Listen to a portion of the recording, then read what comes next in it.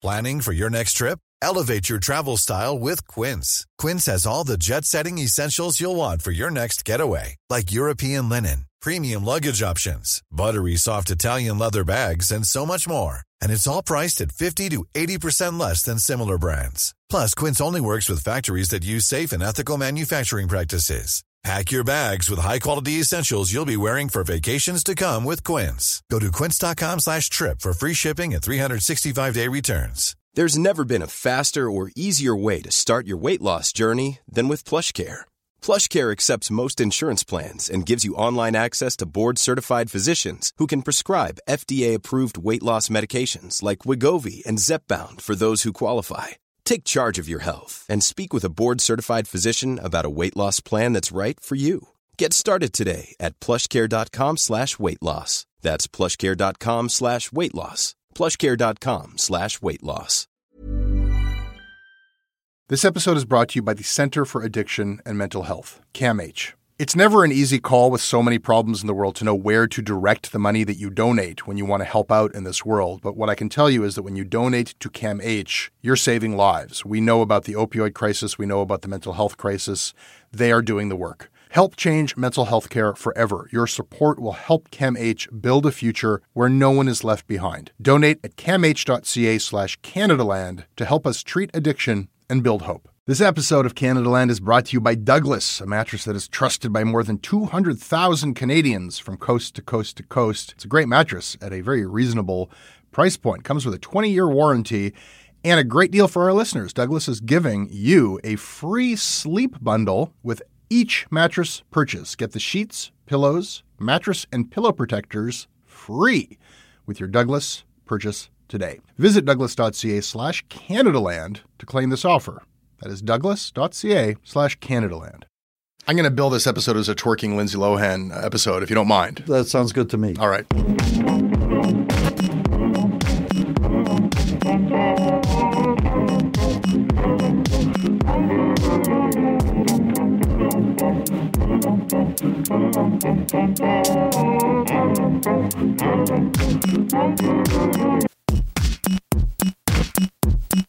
Content. Beware that word, content. What is it? Is it news? Is it advertising? Is it real? Was it faked? Shut up. It's content. It's all content now. We are all content creators, or my favorite, content providers. We don't create anything. We just provide content. That word, content, appears 48 times in the CBC's just released 2020 strategy plan. The word news appears in the same plan 14 times. The word journalism appears once.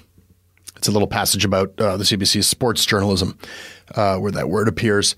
What else can I tell you about this plan? We've been talking about this plan and we've been waiting for this plan. You've heard me say, what is their plan? All we hear about are the cuts. What are they going to do besides just get smaller and smaller and fire people?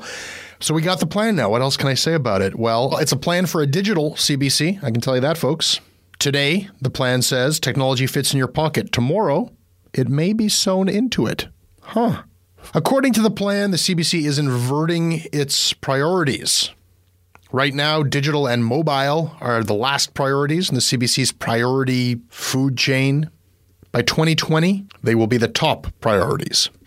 With that in mind, President Hubert Lacroix has said he doesn't care what widget you use. CBC is going to be a fantastic content company. And yet, the same plan promises to significantly reduce in-house production in the next 5 years. Everything except for news and current affairs are going to try to outsource. And I guess I just want to take a second to contemplate the total contradiction in terms that these two thrusts of the 2020 plan suggest. On the one hand, Hubert Lacroix is promising a platform-agnostic CBC that just makes great content regardless of which widget. Why did he have to say widget? Regardless of which widget, which screen, whether you're getting it on your tablet or your phone or through legacy media, they're just going to make this great content, but they're going to stop making that content. They're just going to buy it from independent producers. It doesn't make any sense. You have to choose. Either you have the big mainstream broadcasting network, you own the platform, you have the frequency, and you go out and you buy the best content you possibly can to put on the platform, but what you're providing is that platform, or you just make fantastic, great content and you wash your hands in this tumultuous time when everything is up in the air. You wash your hands of how people consume it. Those are two approaches. The traditional approach still makes a lot of sense because most people still get their TV through, TV and not through the internet. The other approach is really progressive because people are not going to be doing that forever, but you have to choose one. You can't do both. That's not a plan. It's just the CBC. It's just the murky middle. It's just, it's not going to work. So what would work? How about this? How about the CBC gets out of the TV game entirely? It's expensive. It loses money. It's never been particularly successful. And the trends are going against that medium anyhow. Just get out. Turn off your TV signal. Close down the stations. Focus on radio, focus on news. Hey, focus on video content, documentaries, but put it all online and become a true content company. Now, that is not a very modest proposal. It is a radical proposal. It's actually not my proposal, though I'm pretty sympathetic to it. It is not my idea. It is the idea of a guy who used to be the managing editor and chief journalist of CBC Radio, Jeffrey Dvorkin, who went on to become the vice president of news for NPR, also its ombudsman. These days, he is back in Canada as the director of the journalism program at the University of Toronto, and you're going to hear me talk with him in a moment. We recorded this interview before the CBC's 2020 plan came out. Wait for it. It's coming right up.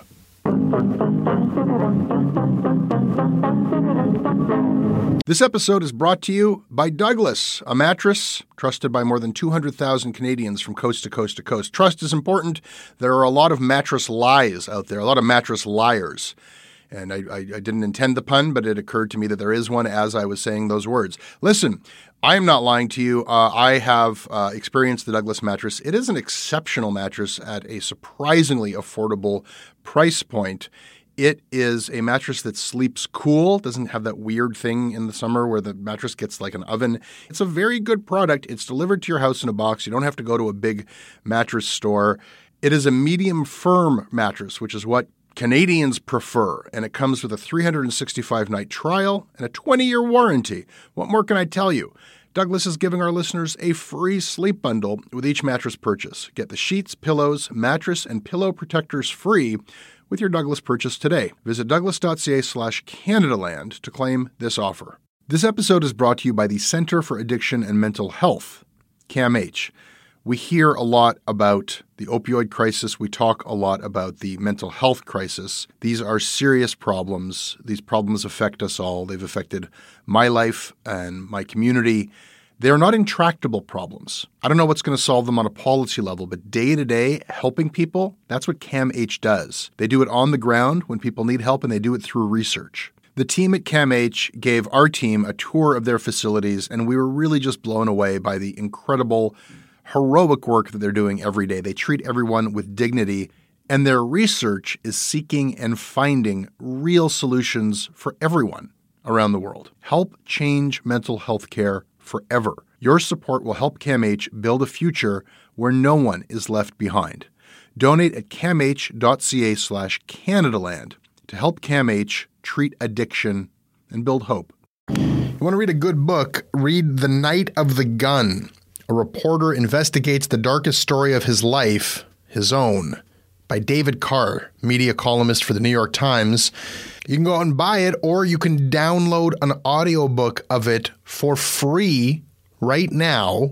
There's a 13-and-a-half-hour audiobook by this really compelling journalist, David Carr, who used to be a drug addict. It's more than a memoir. It's a really interesting work of journalism. And you can just go get it for free at audibletrial.com/Canadaland right now.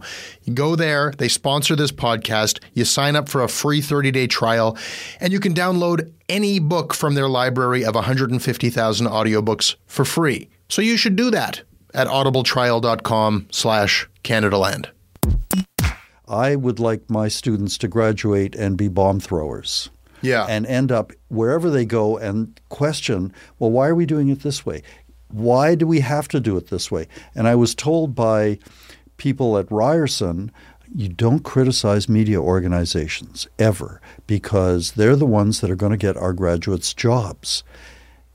My response was then basically journalism schools are hiring halls. And I don't think that's what journalism schools are good for.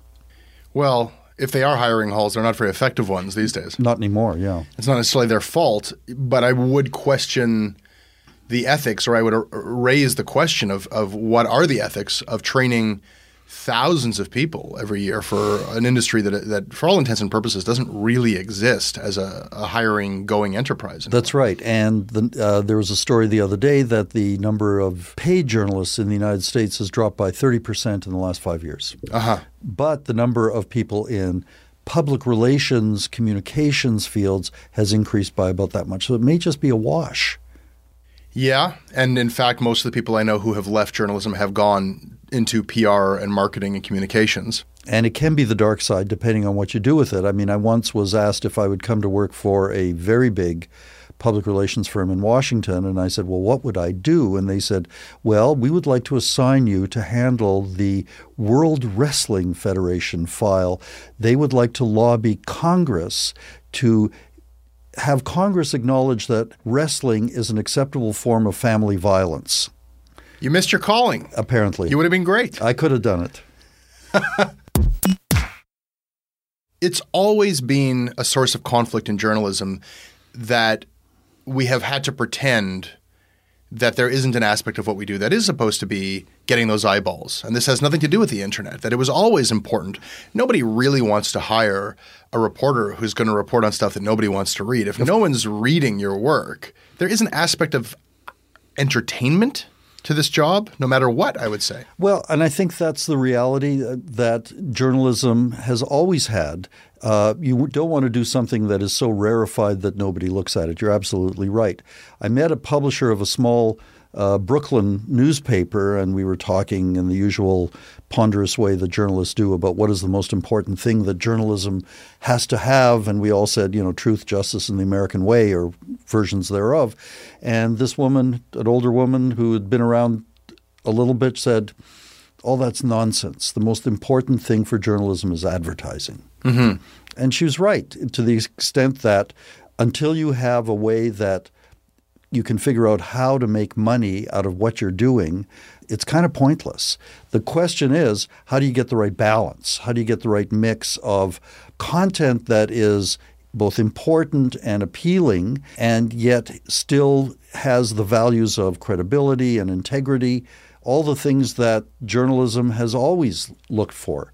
And that's the challenge now for all media, but especially for public broadcasting, which, as your blog has discussed, how do you find that balance in public broadcasting when there are so many competing interests, where the management is looking to be less offensive than perhaps it should be? It should raise hackles. I think the value of good public broadcasting, say you're listening to the radio in the morning, is for coffee to be spewed across the breakfast table where someone says, my God, Martha, did you hear what they just said? That to me is valuable public broadcasting. It's valuable journalism, whatever the medium is. When journalism in general and public broadcasting in particular is pulling its horns in and is afraid to offend or afraid to be a little bit shocking, that's when public broadcasting loses its value. And part of that, I mean, we can talk about this with the CBC, started in the late 80s. And there was a terrific scholarly work done by David Terrace, his scholarly article about what happened to the CBC. And his claim was that after Meech Lake collapsed, the CBC was accused of being so intrusive on the political process that the politicians were unable to come to an agreement. Trina McQueen, who was running English television at the time, was hauled up before the board of the CBC and was told, don't do this again. What had happened was that Newsworld, the all-news network, had just begun. They covered the Meech Lake negotiations like a old blanket. A politician, a provincial premier, couldn't go to the loo without someone from CBC television sticking a microphone in his face and saying, well, have you come to an agreement yet? And the conclusion of the politicians was that the CBC was intrusive. and that it was the CBC's fault, specifically CBC TV News and the Ottawa Bureau, that got in the way of a Meech Lake Accord. So Trina was hauled up before the board and was told, "You must tell your journalists never to do this again." And Trina said, "You're telling me that I have to tell my journalists that they can't do their job? I won't do it." At which point she was fired. And when I saw this, it suddenly made sense that the CBC had become a government department. And the goal of a government department is to please as many constituents as possible and offend as few as possible. And this became the model certainly for CBC television. When Trina was fired, she was kind of brought back in a kind of a gesture of reconciliation to sit on the board of the CBC, and she hated it because every time there was a journalistic issue that came up before the board, she and Peter Herrendorf, the other person who knew something about broadcast journalism, were basically shut down by the board, who were increasingly political appointees. It became a dreadful culture of accommodation and anxiety about not offending your political masters. What you're telling me is so fascinating and so disturbing. I have done countless talking head hits on News World and now CBC News Network, it's called. The idea that there was a time when that news channel would cover something of such political significance as the Meech Lake Accord with the same kind of blanket coverage that CNN dedicated to the OJ case is unthinkable now. It's unthinkable that they would have feet on the ground just dogging politicians and demanding answers and making themselves intrusive as we're supposed to do. That's exactly what journalism is supposed to do. That's exactly what public broadcasting is supposed to do. I mean, what they do now is they go through what's been in the paper that morning and what's on the internet today, and they get people like me to come in and gab about it for 3 minutes.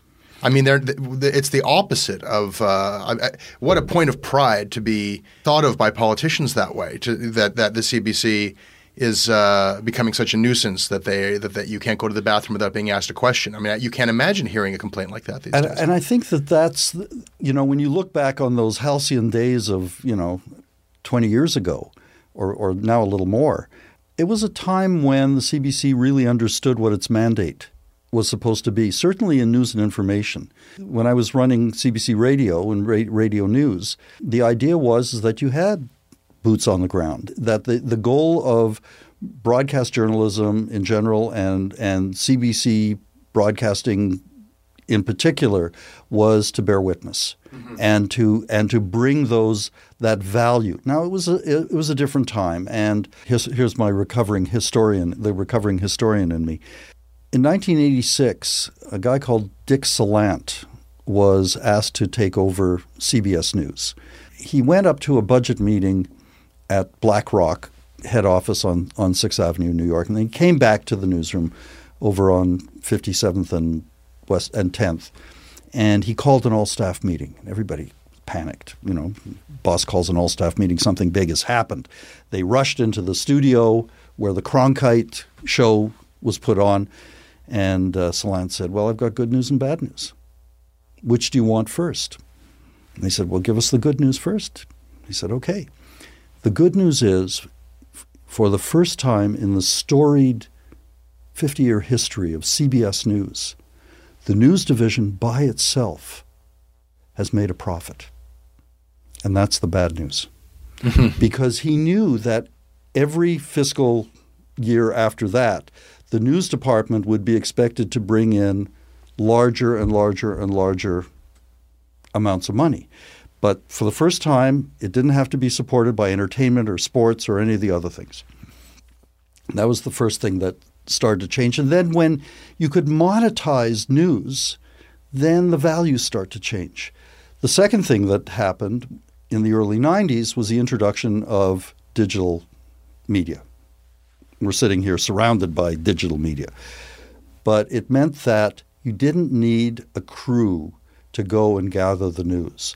The news became technologically simplified.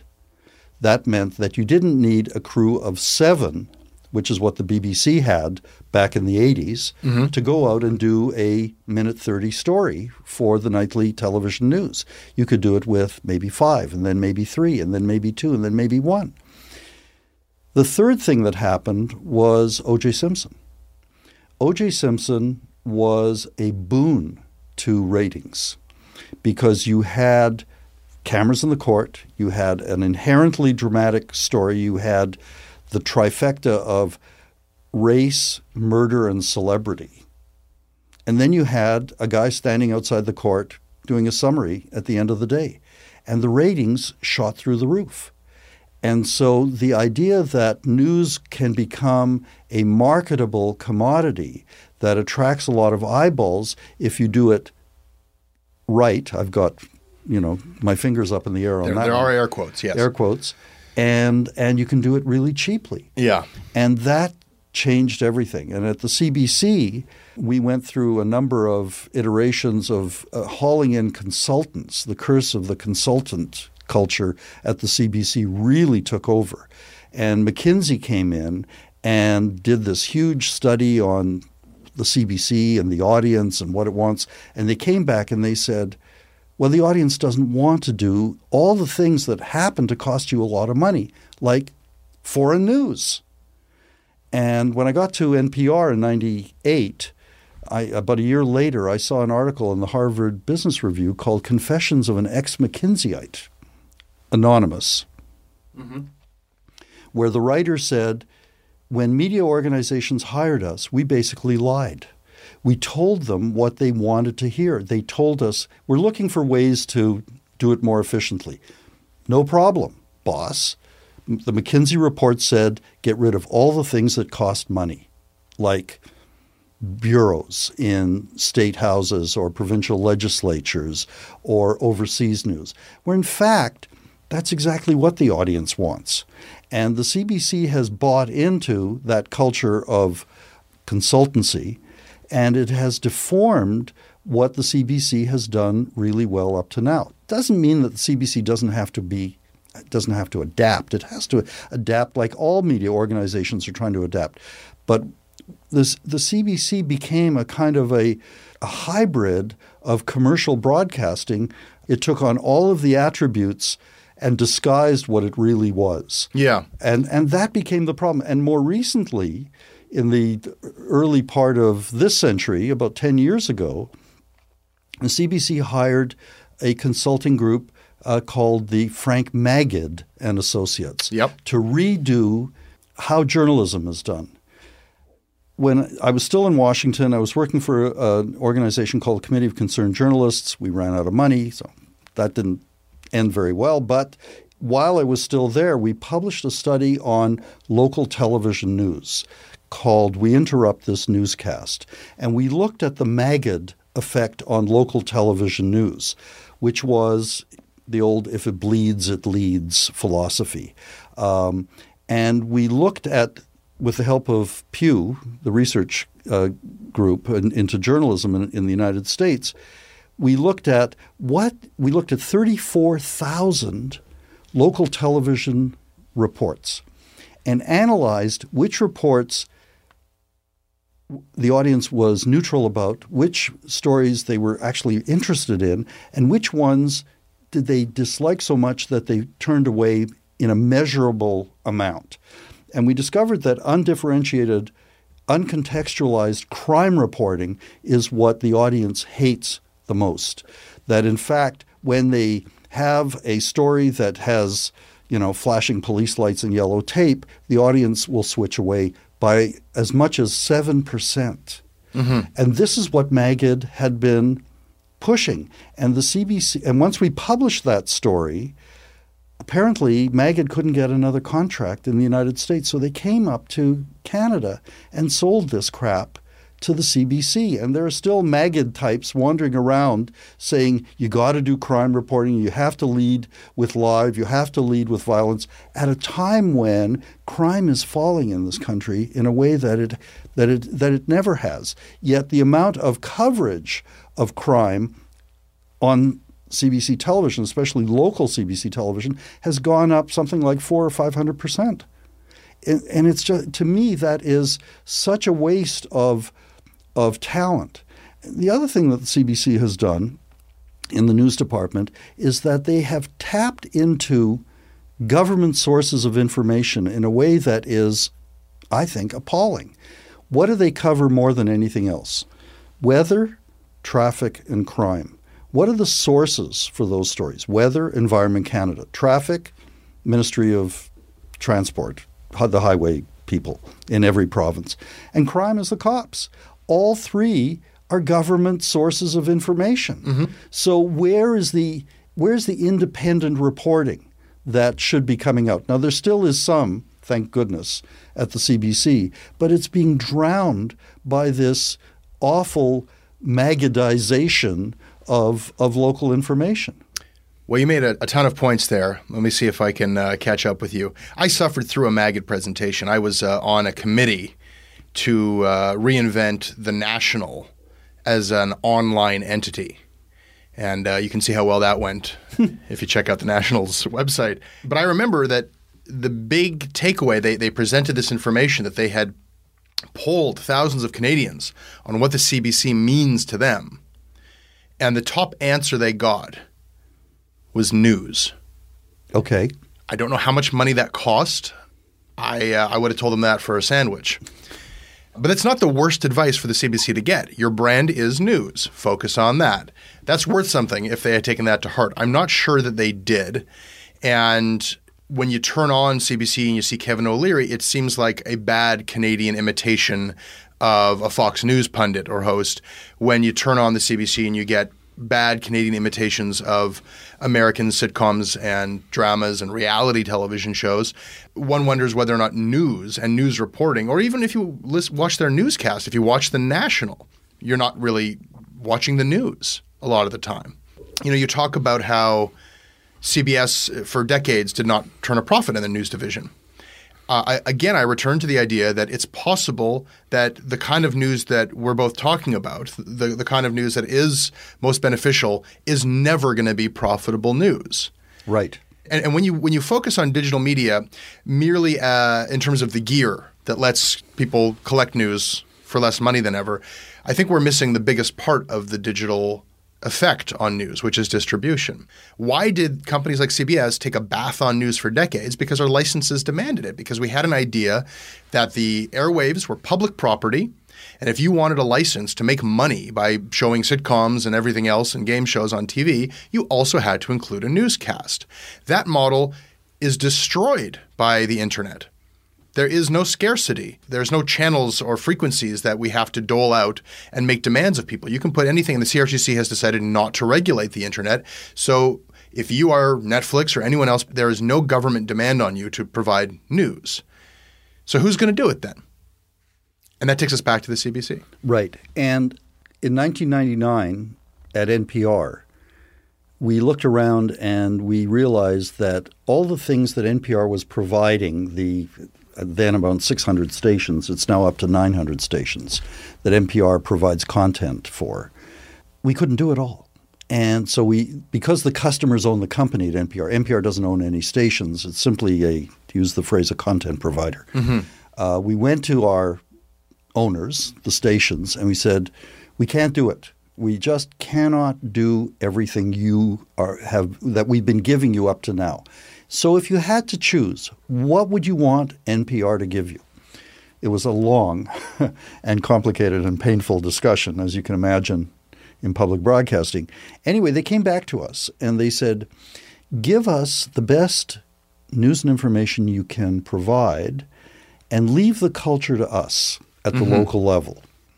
Because providing, music shows from Washington, D.C. for Boston and Charlestown, West Virginia, and Kansas City and San Francisco, kind of different places with different interests.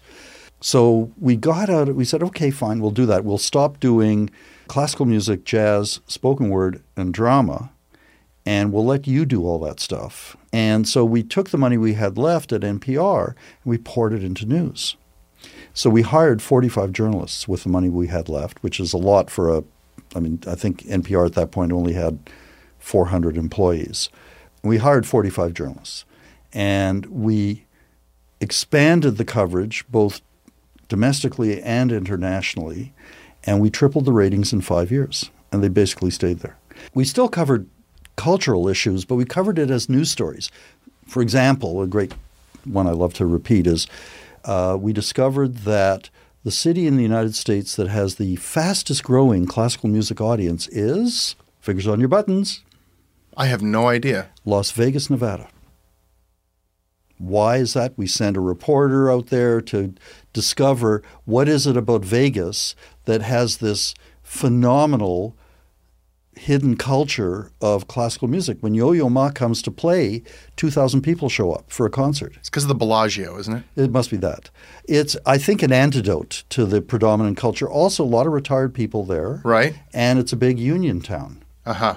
So all of these things kind of created an interesting way to look at a cultural phenomenon that would have been completely unheard of. I'm following everything but the union aspect. Are Teamsters really into? They're into education. They're into a kind of a broccoli approach to culture. Right. Especially in the United States, where they are very involved in a lot of community organizing, education for immigrants, language education for Hispanic immigrants, stuff like that. NPR still will do those kinds of stories, really interesting stories. And that, I guess, has allowed NPR to shed, where it's necessary, that fusty old good-for-you granola-y. I mean, if I listen to KCRW or certain, WNYC, it feels like urban, hip, intellectual public radio. If I go to like rural Maine, it still sounds like that old NPR with classical music and people speaking with very soft voices. But that is probably how it should be. They mold to their local environment. And they're very successful at it. Yeah. They're not afraid to embrace their core audience, which I think is one of the other thing that's kind of missing at CBC is they don't really understand audience. They don't understand their audience. And maybe there's a differentiation here between radio and television. I think radio, CBC Radio, understands and kind of embraces its geeky audience a little better than CBC Television does. CBC Television is still kind of deformed by its commercial aspects. Yeah. Let's talk about that because you've written about this. So your advice is CBC should just get out of TV, kill TV. Well, I was being a little puckish, I suppose, but I'm not entirely being a provocateur on this. I think that if the way of the future seems to be to go online, why are we still broadcasting? Mm-hmm. What if the CBC said, okay, everything's going to be streamed video and audio, and we can partner with SiriusXM, and we will make it available online in a way that involves the government, because the government should still be involved in supporting public broadcasting, I believe, but it also forces people to make different kinds of editorial choices. If you're going to create stuff that's going online, you have a different kind of capacity than if you're restricted to a 1-hour program with commercial inserts. And it also gives you the freedom to make the choices that you think your audience will be interested in if you consider your audience as citizens first and consumers of media second. Yeah. Well, you know what? You're more radical than I, but I think I agree with you. My prescription was they should get out of commercial TV and become something more of a PBS-style news and documentary kind of service. And, I think that their mission becomes much less ambiguous when there's no commercials involved and they take what they get from the government and they do the best they can with it.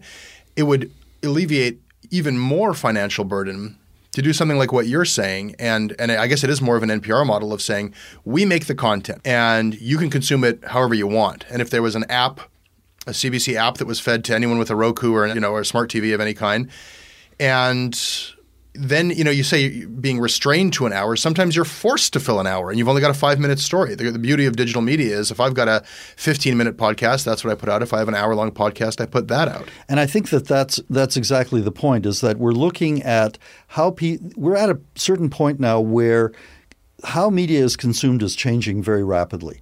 And yes, people are saying, yeah, but people still watch TV and how are you going to change their habits? we've helped people change their habits continuously through the introduction of new technology. When radio came in, people said people will never buy radio sets, and they did. Television. I'm old enough to remember my dad bringing a television into the house. I grew up in Edmonton. 1957 we didn't see television before then. You Eastern sophisticates had it for a few years before us. And we would plug it in. It was Sylvania TV with halo light. Right. There was a kind of a fluorescent tube around the screen, which was supposedly easier on the eyes. And we would turn on the TV and just watch the halo light come on, and then the static, the fuzz. That was your generation's version of the iPhone's fingerprint ID. Yeah, exactly. A little bell and whistle to get you. Exactly. But people bought televisions when CD players were introduced. I remember somebody saying it'll take 9 years for the CD to replace records. Mm-hmm. It took 3 years. Mm-hmm. The ability of the public to adapt to new technology is just getting faster and faster and faster. If people are still watching television in the old-fashioned way, it still would be cheaper for the CBC to buy them an internet connection, put it on their computers, and then have the computer transfer it by Wi-Fi to their television set. It's not that difficult, and it's only going to get easier. Well, the CBC doesn't have to do that. That's happening anyhow. Exactly. And the entire industry is pushing people towards, internet-based television. So why not get ahead of that? I mean, why emulate CNN when cable news itself is in decline? And now Arrow is now before the Supreme Court of the United States, a different way of taking over-the-air signals and popping it onto your television set. The cable companies are opposed to this because they say it'll destroy our business model. Exactly. Their business model should be destroyed. What we're seeing now is such a radical transformation of media, and the CBC is so far behind the curve on this that it's ridiculous. They're no longer a service to Canadians. They are a service to themselves. This parlor game, Canadians have been playing it for decades. What should the CBC do? There's an urgency to it right now. Yes. And I really feel like you can't talk about this enough when you consider the broader picture. And I think that it is very likely that what I'm suggesting is going to be proven out, that there is no – when we move away from a regulatory framework that insists that there's news and people – no longer are paying for their cable subscriptions, so they're not creating that revenue that the broadcasters are then allocating towards news. Canadians would rather get a lot of their content from America anyhow. Right. And the savvy American organizations like, Huffington Post are saying, well, Canadians are really interested in everything that we're doing. The only thing we don't have for them is a little bit of, Canadians are interested in Canadian politics and Canadian content. So we'll set up a little outpost in Canada and we'll hire 4 or 5 journalists to just add that to what we're already doing here. And I could foresee a future of Canadian news where we don't really have Canadian news organizations. We have franchise offices of American news organizations. In that potential dystopia, the role of the CBC as a distinctly Canadian news service becomes all the more necessary and urgent and unique if they get into that business while they still can. There's a lot of magical thinking going on at the CBC. I was talking to a very senior, long-time person, and I was talking to him a little bit about this idea that maybe this is an opportunity to really make some interesting changes. And he got very dismissive of that idea. And he said, there's nothing wrong with the CBC that a return to full funding and Justin Trudeau won't solve. Yikes. Yikes is right. And this idea that if only the Messiah would show up, all would be well. We would not have any problems. I mean, and the CBC has been deluding itself. Maybe the next change in government will save us. Well, that hasn't historically been true. Liberal governments have cut more money than conservative governments from the CBC. In fact, I've got blood on my hands when I was in management in the mid-'90s, and I was told, okay, cuts have come from the Liberal government. You have to reduce your staff by 30%, introduce digital technology and invent new programs. Thank you. And we kind of did a lot of that, but it was exhausting. And it happened just around the time when NPR came knocking on my door. And I said, you know what? I think I'd rather try something else. And that's why I left. Leave me with some hope here for what comes after. And I'm not saying what comes after for the CBC, but what comes after for journalists. I mean, like hookers in architecture, we're supposed to get more respectable with age, and that's happened. And, you know, they gave Enright the Order of Canada. He used to just be a pain in the ass asking questions of politicians. And well, now he's a pain in the ass with an Order of Canada. That's right, but he's got the Order of Canada. Now, there is this class that journalists used to be able to retire to, where you could teach and become a tenured prof, or you could sit on committees or their foundations, or all kind of nice, and you had the privilege and the benefit and the security to speak your mind about the way that it's being done these days. Exactly. From a perch like that. Is anything there going to be left?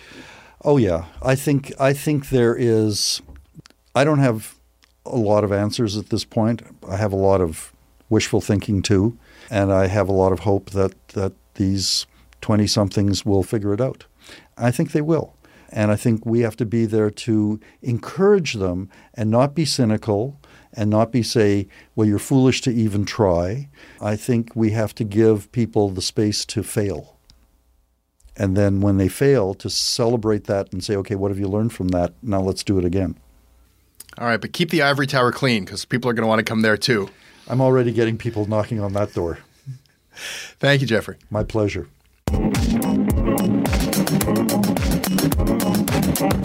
That's your Canada Land podcast. I hope you enjoyed it. You can email me at jesse@jessebrown.ca. I read everything you send me. I respond when I can. I'm on Twitter as well, at Jesse Brown. The website for this show is at CanadaLandShow.com. If you haven't yet, go to audibletrial.com/CanadaLand and get a free audiobook right now. I make this show with Christopher DeMello. I'll have another episode up on Monday, and if you like this show, recommend it. Hey, I need you to pay close attention to this message. It is not an ad. This is about Canada Land, and this is about you. You need to know that the news crisis is about to get a lot worse. You've heard about the layoffs. We're about to have news closures, and it's very likely that we're going to be seeing the defunding of the CBC. Where are you going to get your information from? What can you do about this? You can support Canada Land. We need you to. And so for this month and this month only, you can become a Canada Land supporter and get everything our supporters get for just $2 a month. That is an almost 80% discount. The clock is ticking on this. It disappears at the end of the month, and then we will not offer it. We need your support. We need to keep news coverage alive in Canada. Go right now to CanadaLand.com/join. And thank you. Hi, I'm Daniel, founder of Pretty Litter. Cats and cat owners deserve better than any old-fashioned litter. That's why I teamed up with scientists and veterinarians to create Pretty Litter. Its innovative crystal formula has superior odor control and weighs up to 80% less than clay litter. Pretty Litter even monitors health by changing colors to help detect early signs of potential illness. It's the world's smartest kitty litter. Go to prettylitter.com and use code ACAST for 20% off your first order and a free cat toy. Terms and conditions apply. See site for details. A couple of years ago, a cop was shot dead on a deserted pier in the tiny nation of Belize. The only other person there that night was a frightened young woman, found covered in blood. By all appearances, it was an open and shut case. But not in Belize, where this woman was connected to a mysterious billionaire who basically runs the place. Justice will not be served in this case. She's going to get away with it. Or will she? White Devil, a Campside Media original. Listen wherever you get your podcasts.